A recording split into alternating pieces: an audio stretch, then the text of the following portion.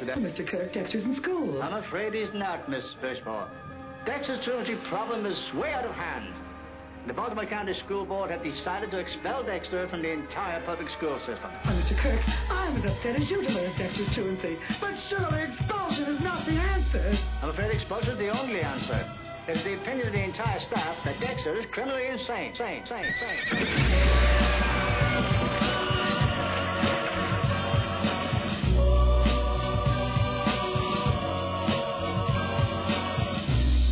That boy needs therapy. Psychosomatic. That boy needs therapy. Psychosomatic. That boy needs therapy. Lie down on the couch. Well, what does that mean? You're a nut. You're crazy in the coconut. What does that mean? That boy needs therapy. I'm gonna kill you. That boy needs therapy. Granny Gazoo, let's have it, you. Now when I count 3. That boy needs therapy. He was white as a sheet. And he also made false teeth.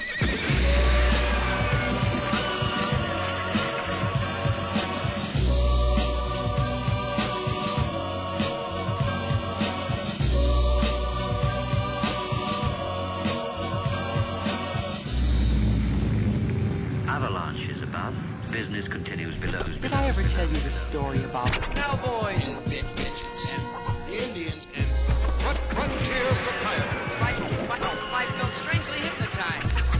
I was in another world, the world of 20,000 girls. And Rectangles. Doing up optometrist. A man with the golden eyeball. tighten your buttock? Or juice on your chin. I promised my girlfriend I'd The violin.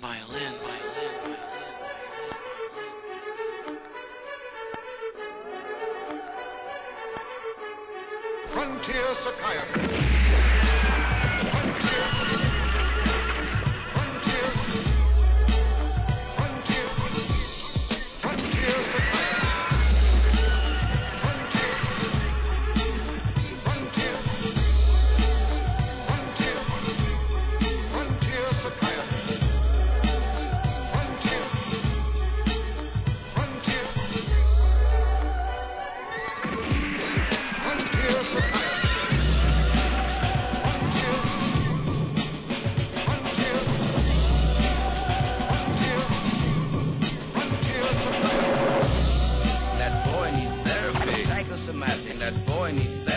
Psychosomatic. That boy needs therapy. Lie down on the couch. Well, what does that mean? You're a nut. You're crazy in the coconut. What does that mean? That boy needs therapy. I'm gonna kill you. That boy needs therapy. Granny Gazoo, let's have it, you. Now when I count 3. That boy needs therapy. He was white as a sheet. And he also made false teeth.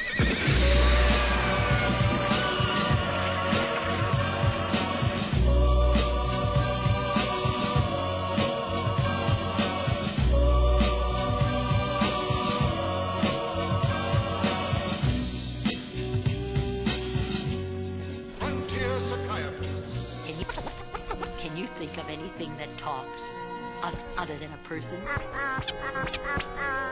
A bird? Yeah.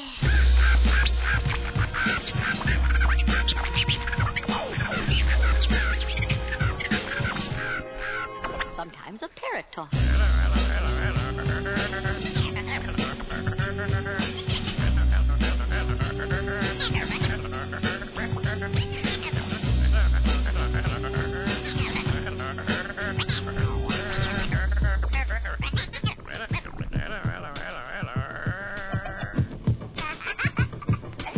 Yeah, some birds are funny when they talk. Can you think of anything else?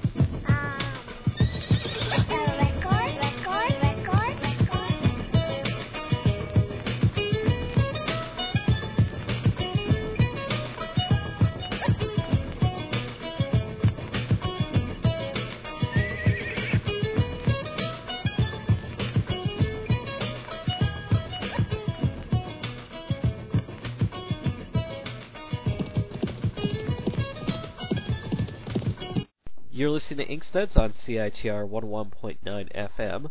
My guest today is Darryl Cunningham. His new book, somewhat new to North America, I guess we can say, Psychiatric Tales, which was also published in the UK last year, was it? Yeah, last spring, April, it came out. Okay. Thereabouts. Close to a year. Yeah. And you're also working on more follow-up work in kind of other areas of science?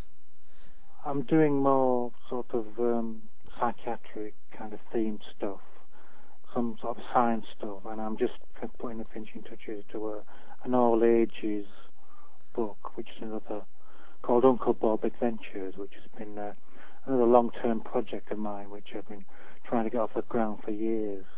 So I've been glad finally to get that out in print this summer from Blank Slate in the UK. They're a pretty new publisher, are they? Blank Slate? Yeah, sort of started up a couple of years ago, about 3 years ago now, and doing pretty well actually. Started to put a lot of UK stuff out and some European stuff, mostly German stuff. Nice. They're going to be at Toronto actually. So. Oh, are they? Yeah, so okay. Definitely go and see them at the table. Yeah. I will definitely be there. I wish I could go, but I can't do that one. It's pretty expensive. Yeah, well, I'll be going to Mocha before that. Oh, okay. In New York, so but I couldn't do both, unfortunately. Yeah. Yes, are you doing that for Bloomsbury or for Blank Slate, the Mocha? Kind of both, really. All right. Yeah. Well, let's kind of get a bit of background.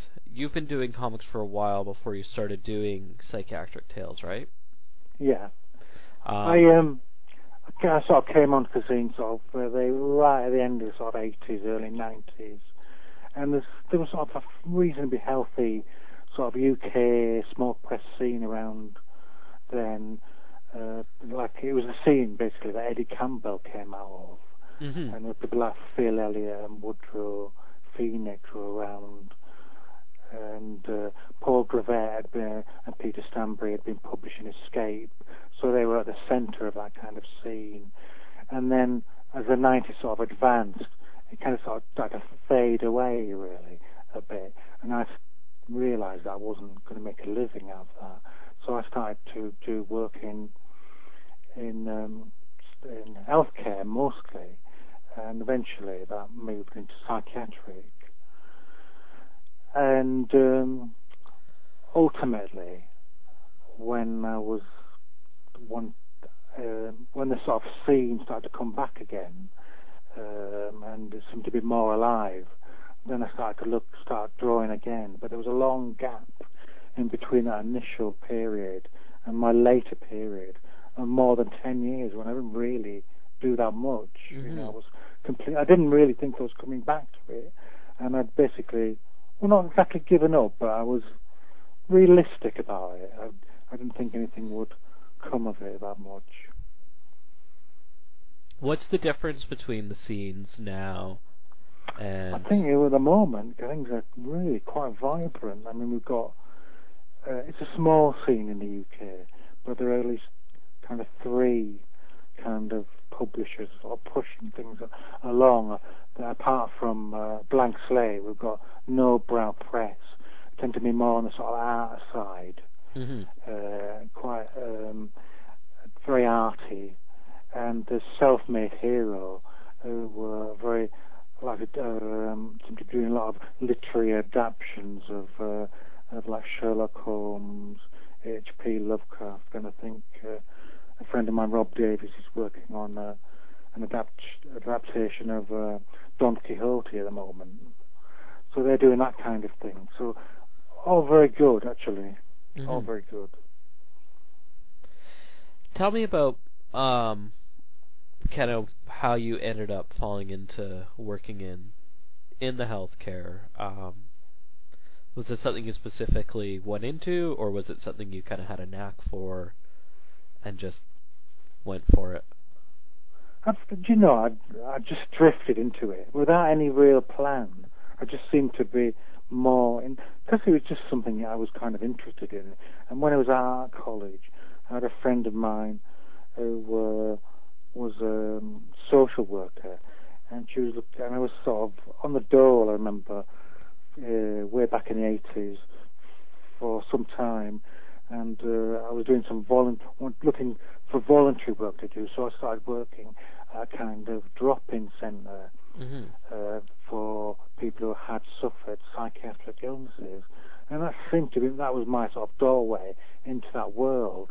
And then on and off through the years, I kept returning to that, working in healthcare, eventually working in the National Health Service as a healthcare worker, and then I started doing my training to be a qualified mental health nurse. That was a training that I didn't finish because about halfway through I started to suffer quite severely from my own mental health problems, in so much as I started to suffer quite severe stress and depression because I wasn't dealing with the anxiety I was suffering. So I had to drop out from that, which was pretty devastating. Now, you had also already done part of what eventually became the book by that point as well, right? Yeah, I had, because I'd worked for a few years on an acute mental health ward, and I sort of picking up this information about what the day-to-day life, the running of a psychiatric hospital was like, and I started to sort of make notes and make little diary entries about this, knowing that it was probably going to be a book. I was thinking originally like a prose book. So I worked on this acute psychiatric ward for these years with this picking up this information, and coming across all sorts of interesting people sort of suffering very different illnesses like schizophrenia, bipolar disorder. There was a lot of people who are drug dependent or alcoholics, that kind of thing. So it was I had the insight into a world that most people didn't see, and I wanted really to, with the book that I wanted to write, which eventually became Psychiatric Tales, I wanted to write a sort of stigma-busting book, which was really to get rid of a lot of myths that people have about these illnesses and the people who suffered those illnesses. So that was my aim. But I wouldn't initially set off to write it as a graphic novel. That came later. When I'd seen Persepolis was my inspiration, really. I thought, oh yes, I can see how I could do this now. If I take this kind of format, this very interesting format, just simple black and white, and just draw it very simply, I could get a lot of that information in. So that's what I was thinking of. One thing I really appreciate about your work in this book is that you're approaching it from a study of the illnesses, where I've seen situations where people do similar work and they make it more of character analysis, which kind of places dependency on kind of exploiting the people, but you really seem to try and step away from that, where it's not about people's personal stories, but stories of the illness. I really want to describe what this experience is like for people who suffer it. So, because it's not very, like illnesses like schizophrenia, not very well understood, I think, generally. So I'm trying to see it from the inside. And I've been criticised a little bit in some quarters for not making it like a proper novel with characters that you could follow. But that's to criticise it for something that was never intended to be, really. I was trying to get the information was forefront, really. Yeah, and like I said, my own personal story was a sort of secondary thing, which I was going to build up to. Yeah. Well, I've had a real challenge when I've read work by folks, and they've done things about people's personal tragedies, but it's not their own story, and they're telling someone else's story, where I feel it can be really exploitive, but here I don't feel it's exploitive. because when you get really in depth, it's your personal story, and you're not relying on someone else to be the instigator of the story. Does that make sense? Yeah. I mean, it was a lot of these experiences were very personal to me, and I knew a lot of these people very well. And I even talk about sort of the effect some of the meetings of these people had on me. So I was always in the mix as well. I was trying to make it like an emotional experience when I was writing about it, and not make it too clinical, really. Tell me about the National Health Service there, and what their approach is with mental illness, and how, like, what kind of support mechanisms they have is kind of standardized nationally, if you can answer that. It's very difficult because I obviously have no experience of what it was like, what the mental health services are like anywhere else. I think they're pretty good here, but they suffer from the same problems I would imagine anywhere in the Western world, in that its mental health is always often considered to be the sort of Cinderella service in this country, in so much as they don't get as much money as other areas of health. Like, there are like issues like cancer and those kind of things are going to get more money than mental health, simply because these are kind of like vote-winning areas. And mental health is quite a difficult area for people to understand. It's like a dirty topic. Yes, and well, you once again run into stigma, basically. And that is a problem that mental health services often have. It's always often and now we're going through a period of cuts in this country, and pretty certain they won't be cutting any cancer units anytime soon. But I know for a fact that mental health services are being cut back, and they were the one of the first announced. Yeah. Which is pretty shocking. But you don't hear many people standing up for it either. Yeah. Which is even worse. I agree. How did going through your own personal challenges change how you approach the book? I realised that quite quickly that I was just going to have to be really quite open, to the point where I was worried that I was making a bit of a fool of myself by exposing myself that sort of deeply, as being, because you worry when writing about these things, you're looking weak or foolish. In other words, I was falling into exactly the same traps that I saw people suffering from depression and anxiety on the wards, who are often like blaming themselves, thinking, am I suffering from this illness because I'm weak and worthless? And I realised that I had to get over that, and the way to get over that was simply to write about it honestly. So that's what I did, and that's worked out really well, because people responded to it very positively. What I thought was an experience very personal to me and quite narrow, has actually turned out to be something much more universal than I thought it would be, and people have responded to it very hugely. Not just people suffering from these illnesses, but people working in the healthcare industry as well, both doctors, nurses, all sorts of people.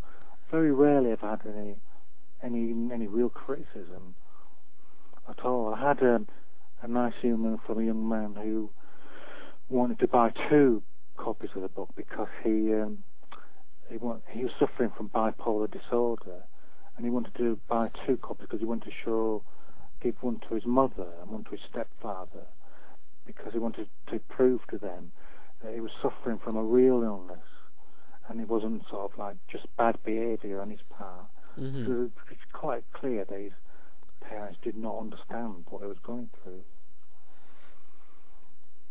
It's very humanizing. Yeah, I hope so. It's interesting, I've got to bring this up, the whole Charlie Sheen thing that's going on.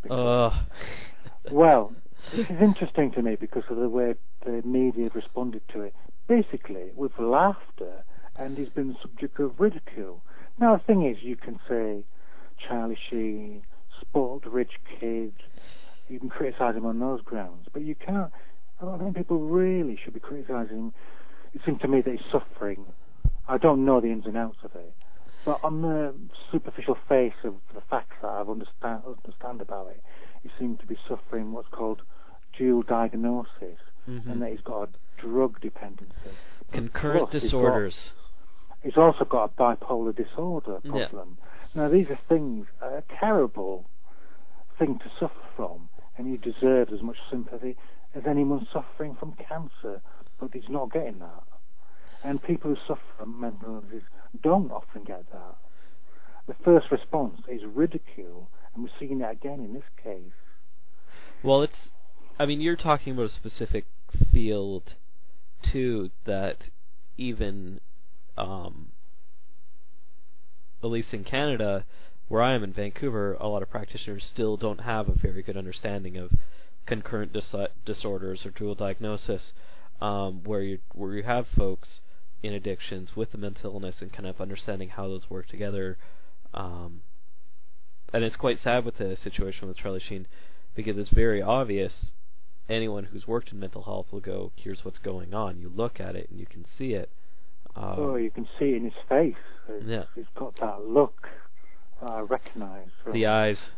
Yeah, terrible.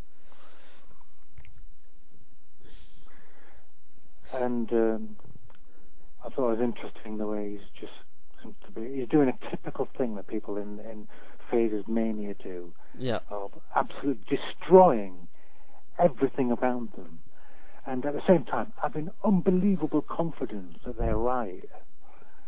You see that a lot. I knew a guy who he was on the ward and he came in ill, and what he'd done, he was in a high state of mania. He'd gone into his bank, drawn out £1,000, and just given it to the first sort of down and out wino he'd seen. And of course, when he became well, he was devastated by what he'd done. And that's one of the things about that particular illness, that you lose all sense of proportion. And you can see this with Charlie Sheen, and once again I say she deserves some sympathy and if not some respect. I think my thoughts on it is it's very exploitive. Yes. Here's someone who's very well documented, dealing with addictions, crazy stories of just like outrageous hedonism. There's stuff going on there, and for media, it just makes an easy it's story. An easy subject to get headlines and. But that's something you're kind of looking through with a lot of your work too, is how media understands certain subjects and exploits them, like with the autism and the supposed links to immunization shots. I wrote, I wrote a story which sort of covered the Andrew Wakefield MMR vaccination scandal, which started off in this country, which basically seemed to find a connection between the MMR triple vaccination and autism, but has been, as the years have gone on, been proved there's not really any connection at all. And not only that, but Andrew Wakefield himself committed actual fraud in the process of doing this, and there was would have gone on to make quite a lot of money out of that, because he had, amongst many things, he and his business partners were going to benefit from like a single vaccination jab, which they were going to market, so that he would, by by bad-mouthing the triple vaccination, he would have financially benefited by, not just by a little bit, but by many millions of pounds. And that is one of the reasons why he was medically struck off by the British Medical Council in this country, and barred from practicing, and also been accused of committing fraud. So, but that's not well the media documented particularly publicly. were really bad at reporting this.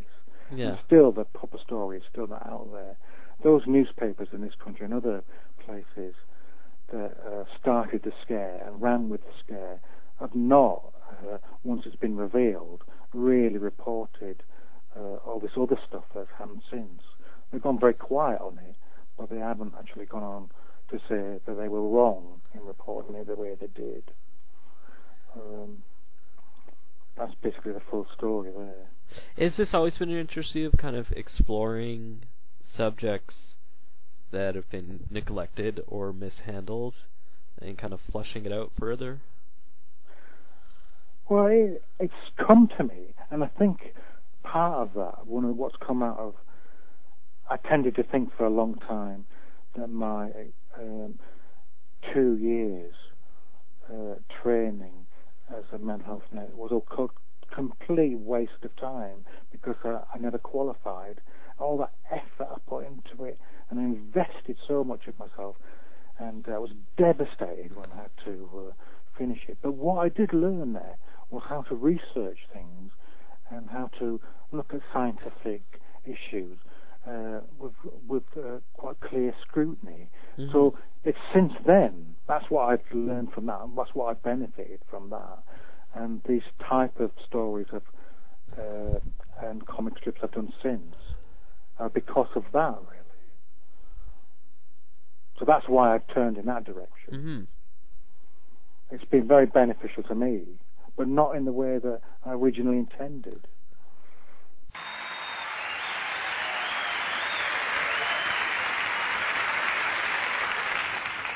Starry, starry night, ain't your palette blue and gray? Look out on a summer's day with eyes that know the darkness in my soul. Shadows on the hills, sketch the trees and the daffodils. Catch the breeze and the winter chills in colors on the snowy linen land. Now I understand what you tried to say to me, and how you suffered for your sanity, how you tried to set them free. They would not listen, they did not know how. Perhaps they'll listen now. Starry, starry night, flaming flowers that brightly blaze, swirling clouds in violet haze, reflect in Vincent's eyes of china blue, colors changing hue, morning fields of amber grain,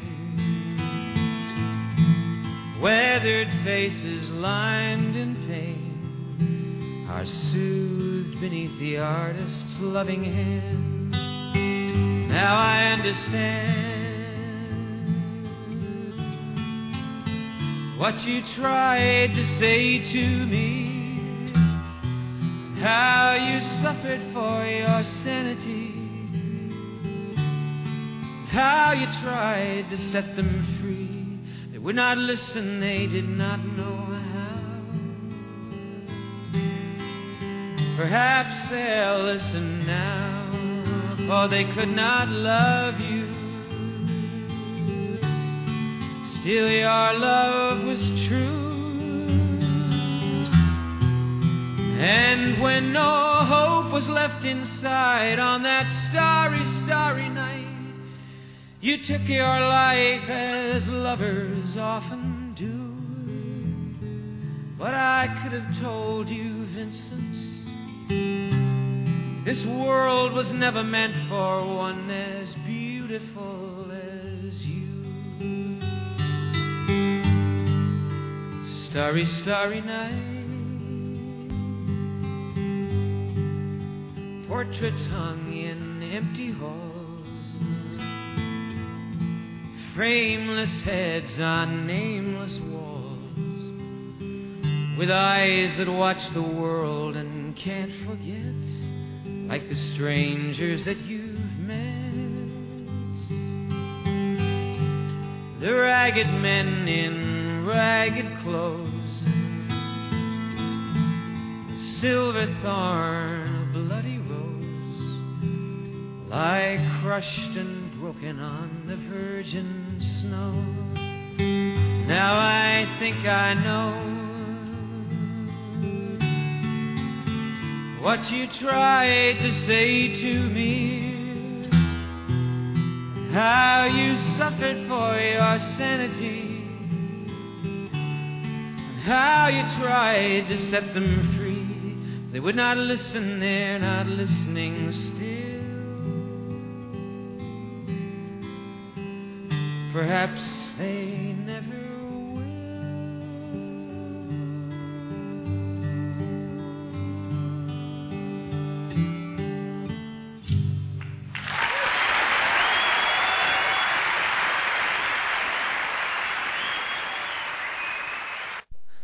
What kind of, have you had any from doing the work in Psychiatric Tales? Was it kind of a cathartic thing for you near the end? Yeah, because I could then, for two reasons. One, I could explain to other people what had actually happened, which I found very difficult to talk about. And the other thing is, it's, as I tried to sort of hinted at just then, it's like all the effort that I put into it has actually been useful, sort of justified all that effort that I put in has actually come to something. It wasn't a complete waste of time. So I feel better in that way, that if I hadn't gone down that path, I couldn't have had this book, and I wouldn't have had this sort of resurgence in my cartoon career. Mm-hmm. But it's not something that I could have planned. It just sort of had to happen that way. It's interesting. You've done like a lot of talks about the book at universities, medical things. How's that been kind of for you, coming in from this like elevated angle from where you were before? I'm not quite sure what you mean. Well, you're going in as kind of where you've been working, really doing frontline work, and now you're kind of being approached by doctors and other folks and speaking at various forums, at least from what I've been able to gather from looking online. Yeah, well, it's sort of early days with that. I mean, I did a talk at Warwick University last week for psychology, psychiatric department there, and the MMR strip I just was talking about is actually out in the student version of the British Medical Journal this month, that kind of thing. So I'm still trying to assimilate what that really means to me, because it's such a bizarre thing. I'm sort of kind of behind it, really. I'm in trying to sort of work out how I feel about it. You see what I'm saying? It's happened very quickly in a lot of ways. And it's only when I stop and think about it, I think how bizarre. 10 years ago, I never have thought that this would happen. And now I've got to the point, perhaps I'm like older and a bit jaded, but I'm kind of taking it ridiculously in my stride as well. If it had happened in my 20s, I'd have freaked out, I think. But you get a bit older and you can sort of deal with it a bit better. But answer your question, really, is I don't really know how I feel about it exactly. I'm still still sort of trying to assimilate how I feel about it. It's changing all the time. I'm going to Mocha next month, and that'll be my first sort of big convention outside Britain. And that again it's going to be very strange and different. And I'll come back with a different sort of perception of how I'm seen by other people and how I see myself. I have a feeling that I'm going to come back feeling quite different about things. It'll definitely be, sounds like it'll be a different experience from the UK scene. It seems like there's a very tight-knit kind of group in England. Yeah, we all tend to know one another. And Paul Gravet's yeah, we run into the same people all the time. But it's a bigger group than it was even 5 years ago, and there's been more people popping up, and more little companies publishing stuff. So it seems quite healthy. But we're not very well known internationally, and I think that's one of the things we have to work on, both on the continent here in Europe and in the States. We need more. Now, I know Kenny Penman, who's the publisher of Blank Slate, is taking a lot of his books to Toronto, and so he'll be there, and there's other British people will be there, and again I'll be part of a contingent of people who are going to New York next month. And I think No Brow's been getting some good support with Ad House. Yeah, they have some lovely stuff. They really do. I totally forgot to take a look at their work when I was at the Brooklyn convention in December. It was just too chaotic, but I'm looking forward to checking it out in May. That's right, May. Just to remind people, I'm talking to Darryl Cunningham about his book, Psychiatric Tales, as well as other work. You were mentioning earlier, Uncle Bob was a strip you've been working on for quite a while. Kids Thing, what is your plan with that? It'll be out this summer, and I'm almost coming to the end. It's another one that I originally drew the early chapters of it quite a few years ago. And when I come back to it, when Kenny said, I'd like to publish that at Blank Slate, I thought, well, great, I'll do some new stories. But my artwork's kind of changed a bit, so I've had to go back and redraw some of the early stuff, which is a bit of a pain, but it had to be done. Otherwise, when the book comes out, I wouldn't be able to look at it. It was that bad. It wouldn't. And the thing is, other people wouldn't bother. It's just me. But most artists are like that. Most creative people obviously like that. And it's the same, I suppose, if you're a musician or anything. But you have to be, you have to follow your own path, really. So I had to do that again. So that's fair enough, I think. So that'll be out in the summer. And the idea behind that is I just want to do a lot of different little stories in different genres, like do a western, do like a horror story, do a story set sort of in a jungle, like a jungle adventure kind of thing, like an Alan Quatermain kind of thing. And the idea behind it is it's a simple idea really, that a very old man tells these stories, like a Baron Munchausen kind of thing, of these or Don Quixote. He had when adventures he had when he was younger, so spanning, more than a century. So as I've got into it, I've realised that I'd like to do more. So eventually, if it does well, there'll be a second volume of those stories down the line, and it allows me as well to work in full colour. With Psychiatric Tales is very stark black and white, and this allows me to sort of exercise that area of creative art as well. So I've really enjoyed that. Each story has like a slightly different colour palette as well. It gives you a chance to tell a ridiculous story and just go it's a really sort of mine the sort of pulp vein of doing a western and doing like a Victorian crime story, this kind of thing. All sorts of different little areas. Now, coupling with your previous work in Psychiatric Tales, you've also been doing some more science stuff, like the autism one we're discussing. The two that I'd read were the moon hoax and the climate change. The climate change. This is like a set of stories that I've got about 80 pages of material, all looking at very controversial science areas, and as you said, there's climate change, the supposed NASA moon hoax, homeopathy. Oh yeah, I forgot about that one. Yeah, and the MMR vaccination scandal, and so these are. Also, I looked at electroconvulsive therapy as well. That was an early one I did, and I'm talking to a couple of publishers about putting that book out. I don't know when, but we'll see how that goes. I'm hoping to settle that this weekend and be able to announce it, in a week or so.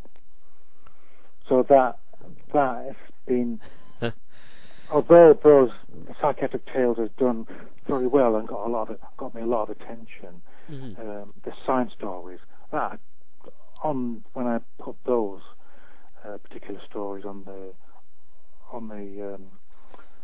my blog, I mean, things really, it went absolutely crazy. I was getting like 60 to 80,000 views in a day. It was just ridiculous. And often about 50% very supportive, and then absolute hate mail as well. So you really split people down the middle. So I think when that book comes out, it'll be quite controversial. What is it about those particular subjects you think that riles people up so much? I think it brings out the real crankiness in people, especially the conspiracy-orientated people out there, particularly got berated by people who believe that the moon landings were a hoax and shot by Stanley Kubrick on a sound stage somewhere, and they just absolutely refuse to believe that it was ever done. And I don't really argue with them about it. I just present the information as clearly as I can. And this is what it's about, because you're not going to convince people who are really die-hard into it. Mm-hmm. And with things like homeopathy, there's a lot of people out there obviously make a good living out of working from that, and they absolutely are not in a position where they want to believe, where it's a complete load of nonsense and there's no scientific basis for it. So they get very angry, and I've had a lot of quite ferocious emails from that crowd. But it's just the way it is, really. The homeopathy, that one's so tragic, because you had the one story of the woman with cancer who refuses regular treatment and just withers away in no time. That was an Australian lady who's based in Perth, who basically wanted to try and prove that she could beat cancer, her and her husband, by using just homeopathy and sort of natural treatments. But the cancer grew so big that she was in agonizing pain, and eventually they had to use surgery to get the tumour out. But it wasn't in time, and eventually it did kill her because it had basically spread around her body by that time. She got, after the surgery, she lived for I think a year or so, longer than she would have if it had been not treated, but she still died unnecessarily. Mm-hmm. And that is the problem with things like alternative therapies. People often say, well, what's the harm? Well, in themselves, they may not be harmful, but they may stop people from seeking treatment that can actually be effective. That is the danger, really. There's plenty of good examples of studies of homeopathy, people who on alternative therapies that have encouraged people not to have vaccinations when they go abroad, sort of tropical places and like that. And that's incredibly dangerous advice to give people. because malaria can kill you. Yep. Isn't that why they? A water tablet is not going to help you. Homeopathy isn't going to cure cancer. It's not going to even. It might help a little with your mood through just the attention, the medical attention you're getting if you're suffering from something like depression. But even then, in the long term, you're going to have to do other things and not just settle on that. Well, it's something like mental illness. I mean, it's a balance of medication and actually finding a way to deal with either past traumas or some kind of therapy aspect to it as well. I've been criticised a little for being too taking on, sort of promoting the sort of medical model of mental illness a bit too much, and I think that's a fair criticism, and I didn't really, in the book, emphasise enough how, yes, medication can help a lot with illnesses, but they're not necessarily going to get you friends or get you a job. And these are things, if you want good mental health, you really absolutely essential. So it's not just dependent on drugs. You have to go. You have to need help to get these other things as well. Simple life skills. Simple life skills are often people who suffer quite severe schizophrenia might miss out on learning. Well, I mean, something with schizophrenia comes in at such an age, for the most part, like during latter adolescence, when you would be learning a lot of these things. And also when your social skills are quite often quite bad anyway. One of the problems with early diagnosis of schizophrenia is a lot of those symptoms of people withdrawing, being uncommunicative, being difficult. Well, that's just being an adolescent as well. So they're hard to sometimes recognise. Yeah. And with things like schizophrenia and bipolar disorder, the earlier the intervention is, the better the outcome. People who suffered schizophrenia for a long time without getting treated are much less likely to recover and more likely to suffer sort of revolving door problems of having to be hospitalised on and off for the rest of their lives. The earlier you can get in to treat it, the less damage the disease seems to do to the brain. So that's very important. What was the particular choice of starting the book out with dementia? Because I think at the time I was actually working with dementia on that ward, and those are just the stories that came to mind first. So those were the stories that I wrote down first. And it could have been anything. It's quite arbitrary, really. But it just happened to be that. I just feel like, in a lot of ways, it's very different from a lot of the other stuff that folks suffer through, where it's more of a latter illness, so to say, where just a second ago we were talking about schizophrenia and bipolar affecting folks that are younger coming on, where dementia is generally more of an elderly thing, while younger people that it does come on, but not as much as someone at a ripe age. I think with dementia, it's another thing that I think with the chapter on dementia, I really, when I do get around to doing the second volume of Psychiatric Tales, which I'm definitely going to do, I'm going to like to come back to that, because one of the things I didn't do in that chapter was sort of explain the sort of organic processes of dementia, because people tend to think Alzheimer's, but Alzheimer's is just one form of dementia that you can get. There are quite a few others, and not only that, people can get more than one form of dementia simultaneously.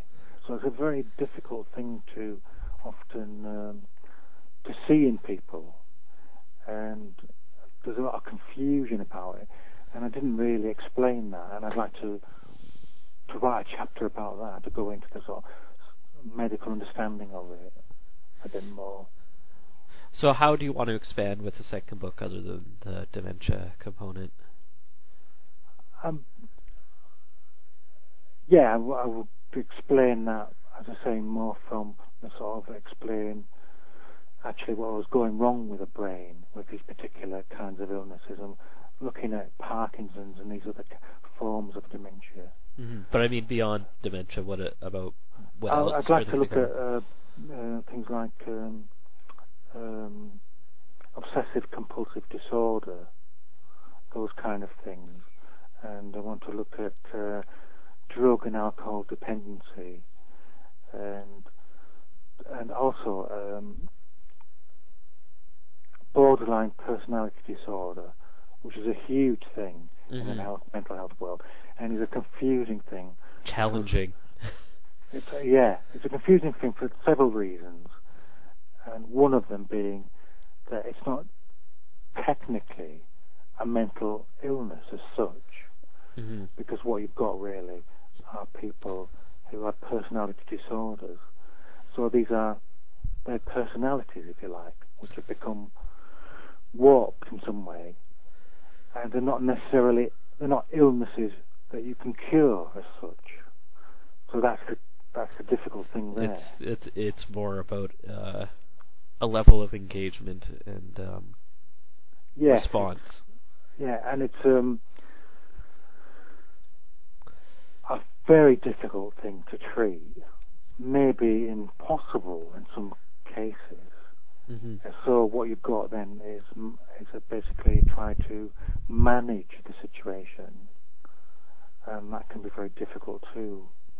It's a hugely complex area, so that would take up quite a bit of the book as well. But there's also some other things I want to get into about sort of. I would bring again my own personal sort of story into it and try to sort of weave that through. Exactly how I'm going to do that, I'm not sure, but when I get down to writing it, I'm sure it'll come to me. I hope. Because without that personal connection, I think it can be very dry. So I'd like to bring that back in. Well, like I said, it's I've really enjoyed the book, and I think you're able to really touch on it in a sympathetic but not exploitive way. Which, when folks are working on telling personal stories of others, it's really, I think, really important to keep that in mind of how you're engaging with the stories. So I think I was always, one of the reasons why I enjoyed, I felt I was quite a good carer, is that I always had a lot of empathy for people. And of course, I was able, when writing the stories, I was able to keep that empathetic view of things as well, and that helps a lot when writing it. I agree. I can see where you're going with it. Something maybe completely different is you also do a lot of illustration work where you're playing with kind of superheroes and different colorful imagery. You're doing like the postcards. Yeah. That you sent me. I have done sort of small, well, not exactly traditional superhero stuff, but like for the Activate website, I did a thing called The Streets of San Diablo, which was like this bizarre kind of mix of superhero and Western, and is kind of strangely British in a way, and that I always think it's very influenced by what was happening in British comics like 2000 AD, which is the home of Judge Dredd, where often they would take in those strips two apparently completely different things and just smash them together.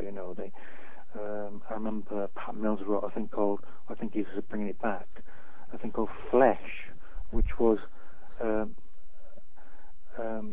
it's like a time travel thing where people are going back into the past and basically herding like dinosaurs for the use of meat in the present time. So it was like a bizarre kind of Western, but instead of cows, you had dinosaurs, you know. And I always loved that. You could take different things together and just push them together. So that was the influence of that, I think. Unconsciously, I was sort of thinking, let's take two different genres and do different things with it. So, and I'd kind of think I'd like to do like a more straightforward superhero thing, and I have ideas for it. But then I think the whole superhero thing, although it's wonderful in a lot of ways, it's been so exhaustively stripped mined. There's hardly anything left, you know.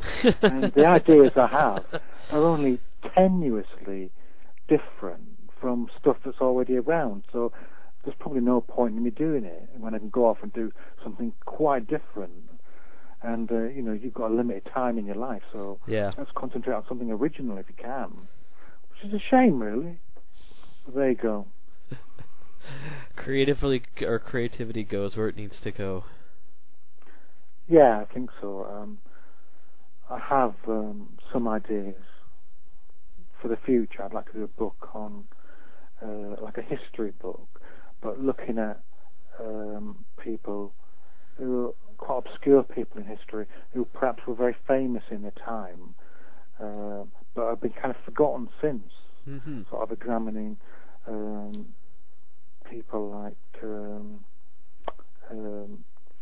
Francis Younghusband, who was like a British soldier in Edwardian times, who led an invasion into Tibet. He was like an adventurer who became a writer later on in his life.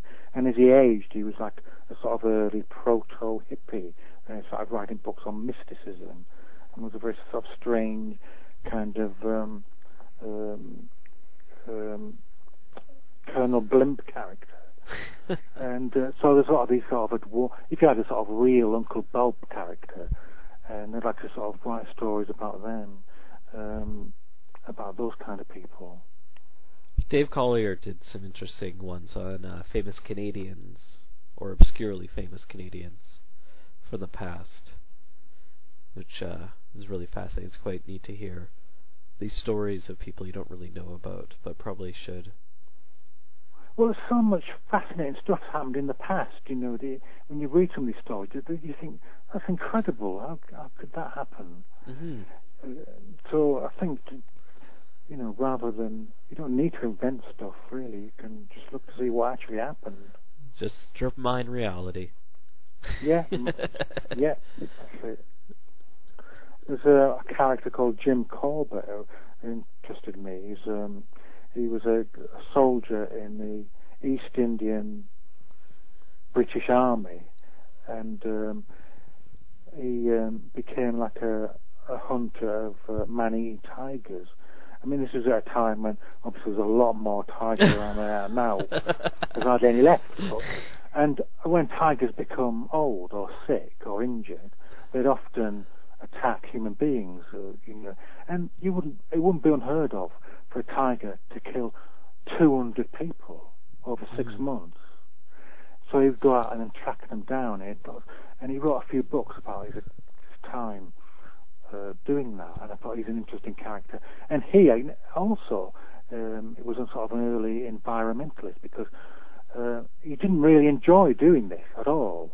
He did it because he had to be done, but he started sort of an early conservation movement in India to sort of try and save the tiger when he realised it was starting to become quite rare. So that's another story I think is very interesting. Mm-hmm. Oh, and it also allows me to draw jungle, which is always fun. I love drawing jungle. Who doesn't? I don't know. Well, thank you for taking the time to join me today, Darryl. You're very welcome. I enjoyed it. Excellent, and thank you for all the stuff you've sent me. I appreciate it. Just so folks know, Psychiatric Tales by Darryl Cunningham, available in bookstores in North America and Canada, or North America and UK. Yeah. Yeah, made from no sense Bloomsbury there. in North America, and from the UK. In the UK, it's from Blank Slate. It should be out in Italy as well. There's an Italian edition coming. Fantastic. Well, yeah. I'm sure it's work that will translate very easily into other languages. I'm hoping so. Yes. Well, thank you so much, Darryl. You're welcome.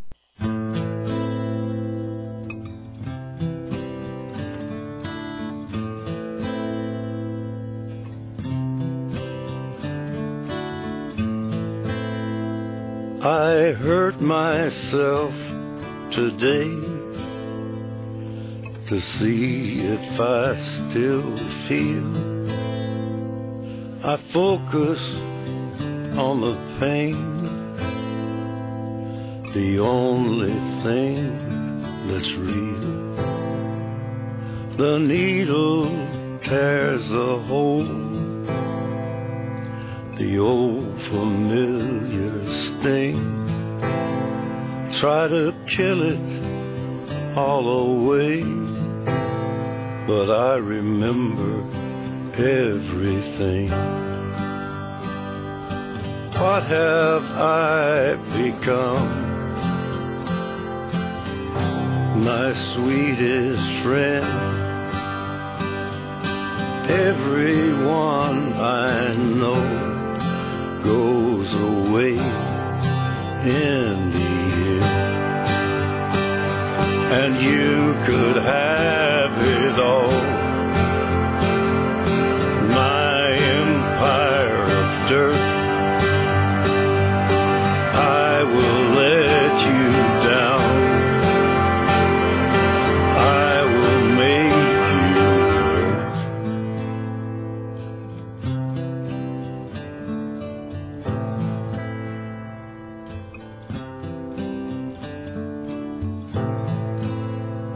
I wear this crown of thorns upon my liar's chair, full of broken thoughts I cannot repair. Beneath the stains of time, the feelings disappear.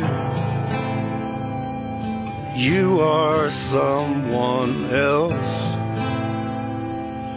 I am still right here.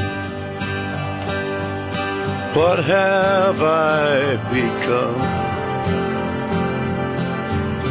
My sweetest friend. Everyone I know goes away in the end, and you could have it all. My empire of dirt, I will let you down.